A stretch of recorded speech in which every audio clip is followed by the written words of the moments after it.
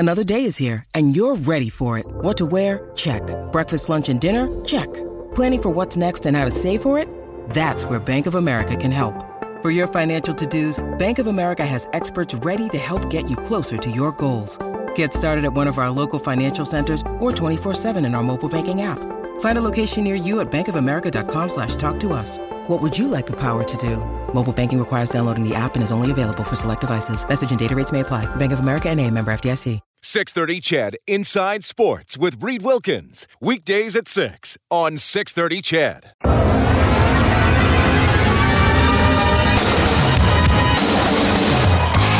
Here's the snap to Riley as he drops back. Lucic looking for Eberle. He's throwing. Going to the end zone. Now McDavid walks in right circle. Back to Eberle. Touchdown Eskimos. One-timer score.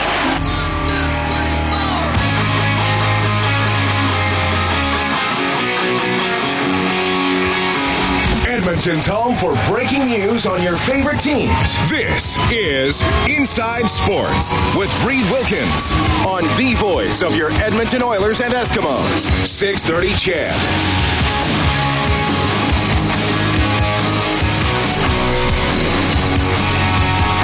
Ho, ho, ho, everybody. The Oilers escaping Arizona with the victory last night. What a discombobulated game that was. The Oilers taking it 3-2 to end that long drought without a regulation win against the Coyotes, surviving what I would call an awkwardly officiated game at best. And they are tied for first place in the division with the San Jose Sharks. The Sharks do have a couple of games in hand, but if the Oilers win tomorrow in San Jose, they will have the division lead outright, most points going into the 3-day Christmas break. Obviously a longer break for the Oilers, but 3 days for the NHL. That game tomorrow, 7 o'clock face-off show, 8:30 for the drop of the puck, all here on 630 CHED. My name is Reed Wilkins. Good to talk to you, man. What an interesting last 24 hours it's been. We're going to have open line time and text time coming up in about 20 minutes or so, but I want to welcome to the show broadcaster with the NHL on Rogers and former Sharks goaltender Kelly Rudy. Kelly, Merry Christmas. How's it going, man? Well, Merry Christmas to you too, Reed. It's going fantastic. And yourself? I'm doing very well. It's a good vibe for the Oilers. They're having a good month. They're 6-2-3 in the month of December, so they've pulled themselves out of a bit of a rough November where the schedule had them pretty busy and traveling a lot. So it's good. They're putting some wins in the bank here. Man, oh man, what a game last night, Kelly. And you and I have done a lot of interviews in recent years on an Oilers team that was pushed around, boxed out of games. And I don't know what you thought as a current broadcaster and a former player when you see Zach Kassian deliver that hit last night and then just drop his gloves and say, "Who's coming to get me?" Well, you know what? I love that part of the game. I've never been shy about telling you that or anybody that. That is a part of the game that, unfortunately, we're starting to lose too much of. I love the fact that players can be aggressive. I love the fact that there's violence from time to time in our game. I'm a big believer in intimidation, and if that's what Kassian provides from time to time, I'm all on it. I'm a part of intimidation, whether it's on a hockey rink, on a golf course, in a squash court, all these different ways. And you can intimidate with different ways. And, you know, you go back to Tiger's heyday in golf. He intimidated, and it was not, of course, through physical play, but I just think that sending messages, and when you put your foot on somebody's throat, you don't ever let up. And so I love that game. I love the ending to it last night. That line that produced so well with Letestu, Kassian and Hendricks, yeah. Yes, exactly. I mean, those guys were so great to watch, and you know, they're rewarded for basically a half year of excellent effort for the most part. Is there, and you know, Kelly, it's been no secret that Chiarelli has tried to assemble a team with a little more of an aggressive attitude to it. I still think you have to have a mix. And, you know, so there have been points throughout the season where, okay, McDavid got shoved or McDavid got interfered with, and people have said, well, Lucic is on the line. Why didn't he go do this and this? Why didn't Kassian come out on the ice next shift? Is it just important? Is it Is it important for the timing of when you do it as opposed to how often? Because let's face it, we know you can't get away with it every game. How important is the timing of knowing when to step in and do that? I think that's the key, because if you were to do it every single time that McDavid was roughed up or something, I think it'd be pretty easy to say that the other teams would know that you could get everybody else to lose their focus. And it's important to protect your teammate, but also your teammate, he'll handle himself in his own way, right? Where it's not as though McDavid, this is the first that he's ever experienced it in his life. He's known all this his entire life. He knows how to battle through. And I just think that when you have an opportunity, then you take it. If it's not there, unfortunately, our bigger goal, our bigger challenge is to try and get points. And so sometimes that rough stuff takes a back seat, but nonetheless, you always remember, and it might not be that particular game. It might be next year where you get a guy. But people just never forget in this game. Kelly, can you explain how it might galvanize a team or create a little team bonding when they see not just what Kassian did, but Mark Letestu get in only his second career fight against a guy much bigger? To see Hendricks take that hit and get up. What effect does that have on, well, I guess I'll just kind of call it team unity, team attitude? Oh, it's huge. And as you can always tell, the guys stand up on the bench and they bang their stick on the board. But even further to that, Reed, that's the first thing that's ever mentioned when you get back into the dressing room, whether it's at the end of the game, at the end of the first period, end of the second period, it doesn't matter. When somebody does something like that they go out there, even if you go out there and fight and you lose, even if you get really badly beaten, we don't care. It's just that you were interested in doing it, and we're all in this together. And so it's a real cool bonding moment, and the guy feels really great about himself, right? So, and again, it doesn't have to be that he knocks somebody out. As long as there's some sort of competing and he's in it, and it's just, I can just remember many times where the guy just felt really great about himself, and all of us were really proud of his efforts. Kelly Hrudey joining us on Inside Sports tonight. Kelly, and I'm going to do open line in the next coming up later in the show. And Rob and I were on till midnight last night, and as happy as fans were about the Oilers' win, the officiating was a bit of a story, and I thought it was a pretty sloppily refereed game. And Rob and I said there were calls that benefited the Oilers too. I just didn't think the refs did a good job. You've been in games, and the goalie often can chat with the refs in between whistles and stuff like that. It was a one referee system, I think most, if not all, of your career. Yeah. But is there a point where players might think to himself, man, oh man, the guy in stripes is having a rough night tonight? And how does that affect the players in game? Okay, so first off, I'll just change the direction just a hair here. So it's the holiday season, right? We're all excited about the holidays, about Christmas and so on. So I always found this to be the most difficult time of the year to play. I was always distracted. I really enjoyed the holidays with my family. I was really looking forward to the break. And so in a lot of cases, I don't think I played my best this time of year. So I don't see why it wouldn't be any different for the officials. I mean, they have their families. They travel even more so than the players. So I'm sure a lot of these guys at this time are having real difficulty focusing. So that's the first issue I wanted to raise. Secondly, when you are playing in these games and you notice an official's having a bad night, and I go back to one time early on in my career with the Islanders, and I believe it was the linesman Kevin Collins. I'm not sure if you remember him, but he is a really respected guy, and he rarely had a bad night. This one particular night, I didn't think he was all that strong, and I can't remember if they scored on me or they had a really good scoring chance because I thought he missed a call at the blue line, and so whistle blows, he comes in to gather the puck, and I really started giving it to him. And Kevin was a really nice man. I mean, he most likely didn't deserve what I was dishing out that night, but he just looked at me in the most sincere way and said, Kelly, come on. I might not be having my best night, but I've seen you let in the odd bad goal, bud. And it was just about as simple and nice and kind as that. And I said something really nice back. I said, you know what, Kev, you're right. That was unfair of me, and you won't ever hear me talk like that again, or something like that.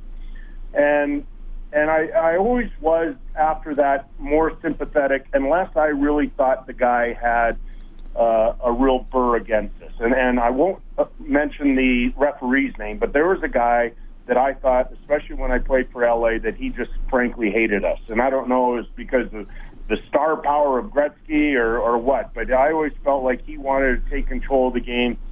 And no matter what we did, I couldn't be harsh on him. I couldn't be nice to him. There's just no, as you said, you had great communication. When you're the goaltender, even oftentimes when your head might be down before a face-off in your own zone, you're having a chat with the referee. You just want to make it look professional so you're not just back and forth talking to him. So, and I recall this guy, I basically just gave up after a while. You know, I tried to smother him with kindness for a while there, and that wasn't working. And I basically just, at some point, decided that, hey, this guy's refereeing. We're not going to have any calls go our way. Get used to it. Don't let it bother you, and just play the game, and hopefully he doesn't impact it one way or the other. And so sometimes you really do know that, or really do feel that they do have an impact, and they're only human. They have grudges too. Kelly, you know, I'm really interested in this because teams pre-scout each other to death these days with all the video and iPads and watching all your shifts between periods. How aware will a team be of a referee's tendency? Maybe one guy's more likely to call interference or a hook or something behind the play than the other guy. How much of that will go on?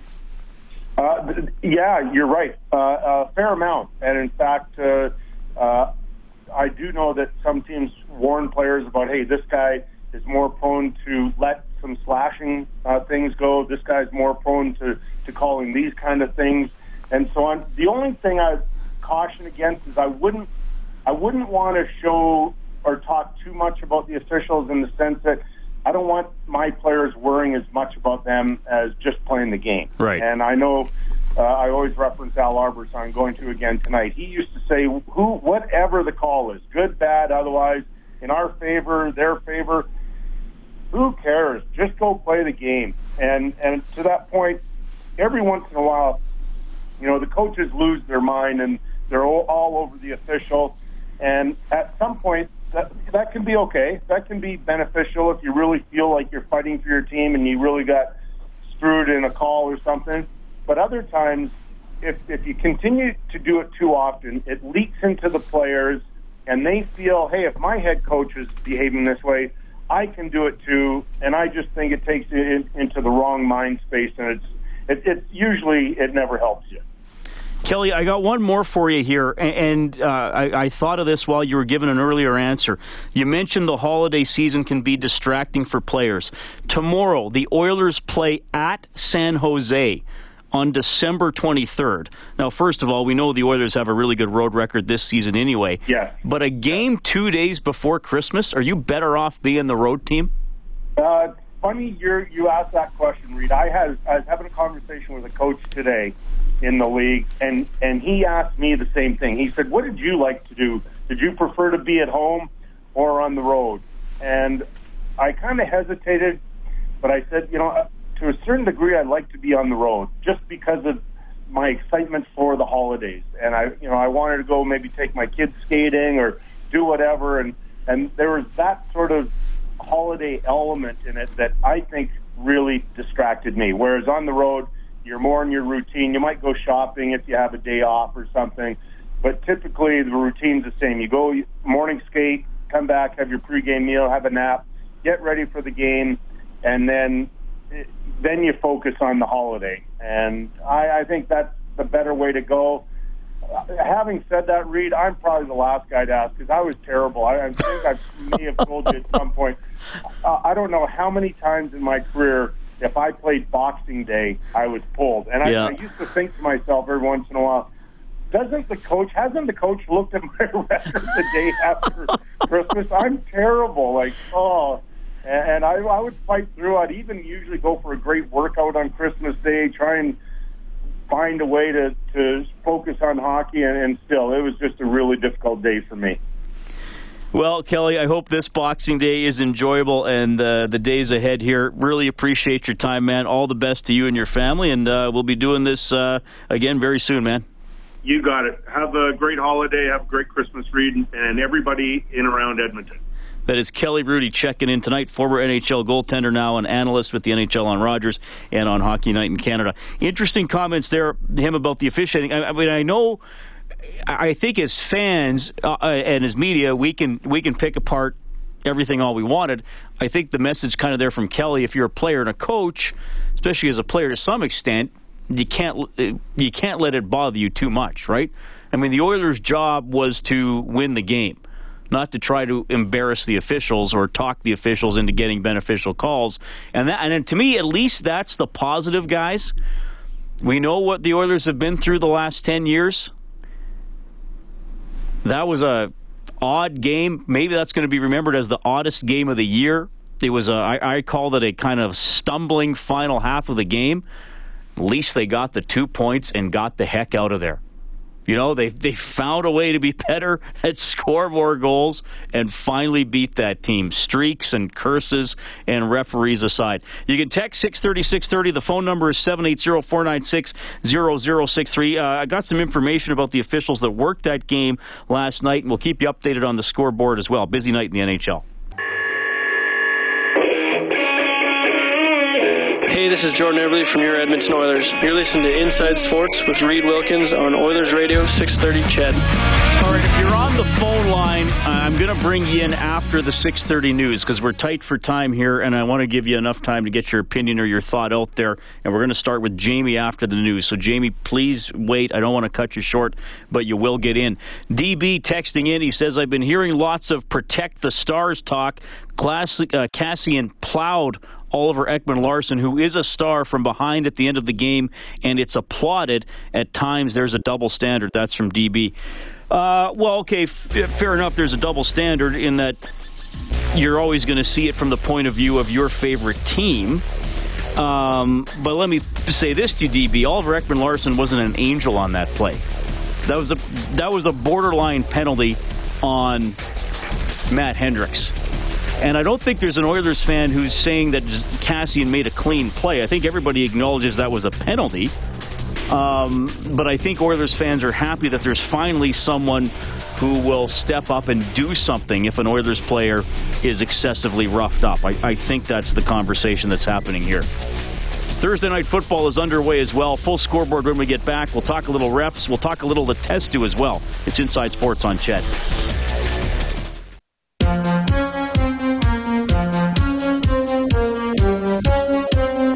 Hi, this is Ryan Nugent-Hopkins from your Edmonton Oilers. You're listening to Inside Sports with Reed Wilkins on Oilers Radio 630 CHED.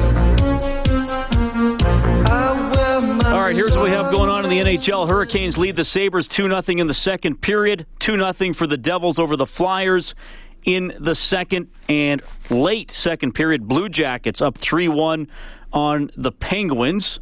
No score, Wild and Canadiens after one. Same situation for the Ducks and the Senators. If the Ducks win, they would move into a tie with the Oilers and the Sharks. Blues up 2-0 on Tampa Bay after one. Scoreless Bruins and Panthers in the first. Kings out to a 1-0 lead on the Predators in the first. Still to come, Maple Leafs at the Avs. Jets play the Canucks. And the Eagles have got on the board here against the New York Giants. Thursday Night Football to go up 6-0. I think they're still kicking the extra point. Just looking up to see the replay, and it is Darren Sproles running one in from about 25 yards out. I'm Reed Wilkins. It's Inside Sports on 630 CHED. 780-496-0063 is the phone number. Open line time with Jamie. Hi, Jamie. Hey, how you doing tonight, Reed? Doing well. That's good. I haven't talked to you in a while. I just wanted to comment and see what your thoughts were on the officiating last night, because to me, that was a complete farce on the officials' part. Well, I think I've talked about it a lot. I mean, I thought it was a sloppy game. I thought they managed the game rather than just made the calls that needed to be called. I don't want to be too one-sided about it because I do think that there were bad calls that favored the Oilers as well. in a couple of situations. I mean, to me, there's a difference between reffing a game and managing a game. And to me, is reffing the game is seeing a violation and calling it. And we know they're not going to be perfect, and we know that there are difficult calls, but it just kept getting out of hand yesterday, and I thought that they were managing the game, where it's like, oh, well, this happened. Oh, well, instead of just reacting to it and calling it, let's talk about it, and then, oh, maybe we should balance it off. I mean, what about the play Greiba gets 5, and then they give an Arizona guy 2, right? Well, no, the Greiba call, that actually was 2 minutes at max. The guy fell into Greiba's ass. Excuse my language. But it was a 2-minute interference penalty. That's what it was. Yeah, at worst. Even the Kassian penalty, that did not justify a 5-minute major. In all honesty, I think Larson, if Kassian was given a 5-minute major, Ekman Larson should have also got a 5-minute major for the actual play on Hendricks, because that was more dangerous than Kassian's play in the first place. Well, that could have been boarding called on Oliver Ekman-Larsson as well. And look, I honestly, Jamie, I try not to talk about the officiating too much, especially when the Oilers have had poor teams, because they weren't second last year because of reffing. They were bad. But no, they were bad. I agree with you. But, I mean, last night they won, and fans still want to talk about it, which leads you to believe it was probably pretty bad, right? Well, the officiating was pretty bad. Like, I mean, I'm sorry, but when you watch the first 2 periods, then you watch the third period, the game was changed, and it was more affected by the officiating than the actual players themselves. Yeah, fair stuff. Good to hear from you again, Jamie. You too. Have a good night, Reed, and Merry Christmas. Thanks. Oh, by the way, yeah. Good choice on the Corey Card at the beginning there. Well, thank Kellen Kennedy, our studio producer. He picks the music off a long list that I have in a file. What is it, probably 80% 80s music in there, Kellen? More like 95. No, oh, come on. There's some Skrillex in there, yeah, but that's, 1%. That's it. All right, we have Jared on line, too. Hi, Jared. Hi, Reed. Merry Christmas. Thank you. You too. I just, maybe I'm kind of out to lunch on this point, but how everybody is so concerned with the refs calling the game by the rule book. And you think about it, is that the last 10 years they've been calling like a stricter game. So we basically, in games there's 2 or 3 power plays. Guys don't want to hit. Guys don't want to play physical because they don't want to get penalties. It's just like a cop. Like, there's a certain discretion and judgment. You can't call every little infraction. If it's Game 7 in the Stanley Cup and there's a tap on the guy's gloves, are you going to give him a 2-minute penalty? And I think that even Wayne Gretzky, I remember I saw an interview with him. He said going through the clutching, the grabbing, and holding is part of the game. It's not like is it going to be like no-touch hockey?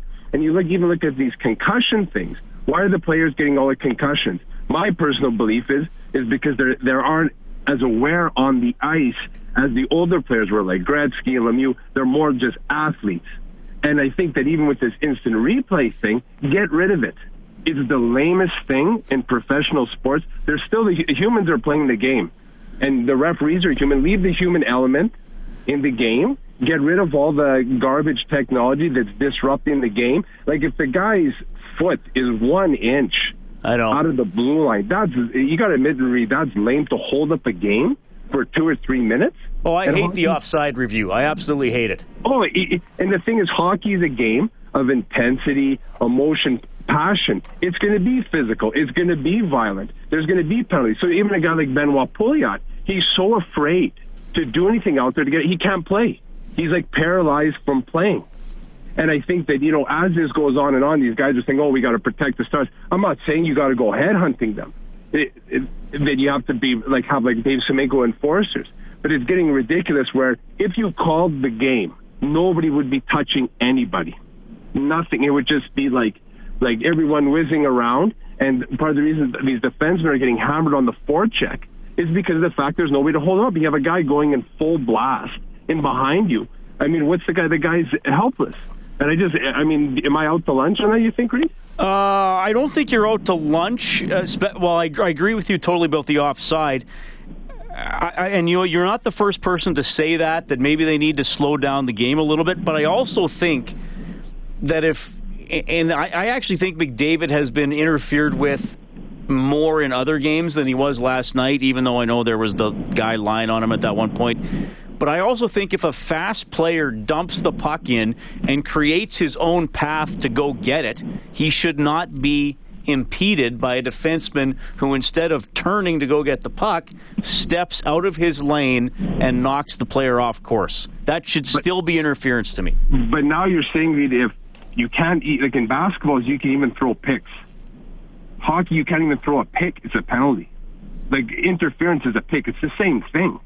And now in basketball game where there is no real contact, you're actually allowing more contact in a game where there is no contact. It's like reversing the situation. Well, that's an interesting point about basketball for sure. But, I mean, at least in basketball, in a pick, the defender is supposed to stand his ground for at least a split second before the offensive player gets there. I mean, I just think that if a guy dumps the puck in and has his own path to chase it, he has the right to take a straight line to the puck. And I think McDavid tries to do that and still too often gets bumped and it's not called. But I think with Connor is there is the concern is he's always looking at the reps and stuff like that. And I mean, you remember like when Kasparaitis was with Lemieux in the 93 playoffs, he was all over him. Gretzky's had guys all over him. I guess when you're the best player in the world, you have to deal with part of it. I know you're right. You're right, and I think he is. I mean, he's not lipping off too much. You see him shooting an odd glance, but I thought he was pretty quiet last night. You know, I think he knows what he has to take. Yeah. Okay, I just want to give you my 2 cents on that, and have a good Christmas. And Merry Christmas to Rob, too. You guys are fantastic, and I enjoy listening to you every game. Thanks, Jared. Always happy to hear you call. It's 6:42 Inside Sports on 630 CHED. We have Mike on line 3. Hi, Mike. Reed, how are you tonight, buddy? Doing well. Good to hear from you. Yes. Good to hear your voice again. Hey, just four simple words to everybody out there about Letestu. I told you so. I think I know which Mike this is. Yes. Is this the Mike that called on July 1st, 2015, when Mark Letestu got signed to the contract, and afterwards somebody asked if you were Letestu's uncle, which you aren't? I was just going to say I'm not Letestu's uncle. We were born in the same town. We do have the same birthplace, but I've actually never met the young man. I've watched him play, coached against him back in his younger years, but he's just there. I mean, what he's done in the last bit here, that's who the kid is, and you know, he every challenge he's got, he's always taken it head on, and you know, I keep expecting good things from him the rest of the way, and I just want to remind everybody out there that I had said that July 1st, so 2015, so not that I'm patting myself on the back, but great hockey player. He creates things out there, and he's not scared. For example, last night, I knew him coming out of the penalty box. If it wasn't a whistle, if it was during the play, Hansel was going to chase him down, and sure enough, that happened, and the kid stood in there and probably gave up about 6 inches and probably about 30 pounds, but stood in there like a true teammate, and didn't win the fight, but didn't lose it either. So that was the main thing coming out of that. And love the spirit of the Oilers last night. And you know what? Win, lose, or draw, whatever happens last night, they stood up for one another, and they're going to be better off going forward. And it's good to see that again in the Oilers. Now, Mike, I remember when you called in a year and a half ago, you said to everybody, watch out, Letestu's going to help the power play. A lot of people laughed when he was on the power play last season, and now obviously you've been proven right. You're a hockey coach by the sounds of it. To me, Letestu is a shining example of just do what your coach tells you. They wanted more shots on the power play. They wanted more pucks into the blue paint. He's just gone out there and done that, whereas other more quote-unquote skilled players haven't done it. Oh, absolutely. You know what? He definitely does what the coach wants him to, but let's not fool ourselves. The kid's smart. I mean, he's a smart hockey player. He's exhibited that all his life. You know, some of the knock against him was his skating, but you know what? Sometimes the kids that don't skate as well, they have to be better thinkers because they have to get to those areas in different ways. and they always have to be a step or two ahead when they're not the faster skaters. So he's smart, does what he's told, and obviously it's helped out. And as I said, July 1st, 2015, I said, you know what, he can play anywhere in that lineup and do whatever it takes. And again, he's proven that. You know, to me, if you're playing on the power play, you're a top 6 forward, and he's played there, and he's played on the PK, you know, as a bottom 6 forward, so he can play anywhere. I don't think we want to quite throw the gold pads on him yet, but you know what, he definitely helped that team out, and you know, he struggled last year, but hey, tough coming back to your home province now, where you've got friends and family coming to watch pretty much every night, and you know, that's got to be a strain on him. But I think this year he's definitely showing what he can do. Mike, good to hear from you, man. Merry Christmas. Same to you, Reed. Merry Christmas. That's Mike, 780-496-0063. Kyle and Gary up next. Quick timeout. Inside Sports, 6:30, Ched.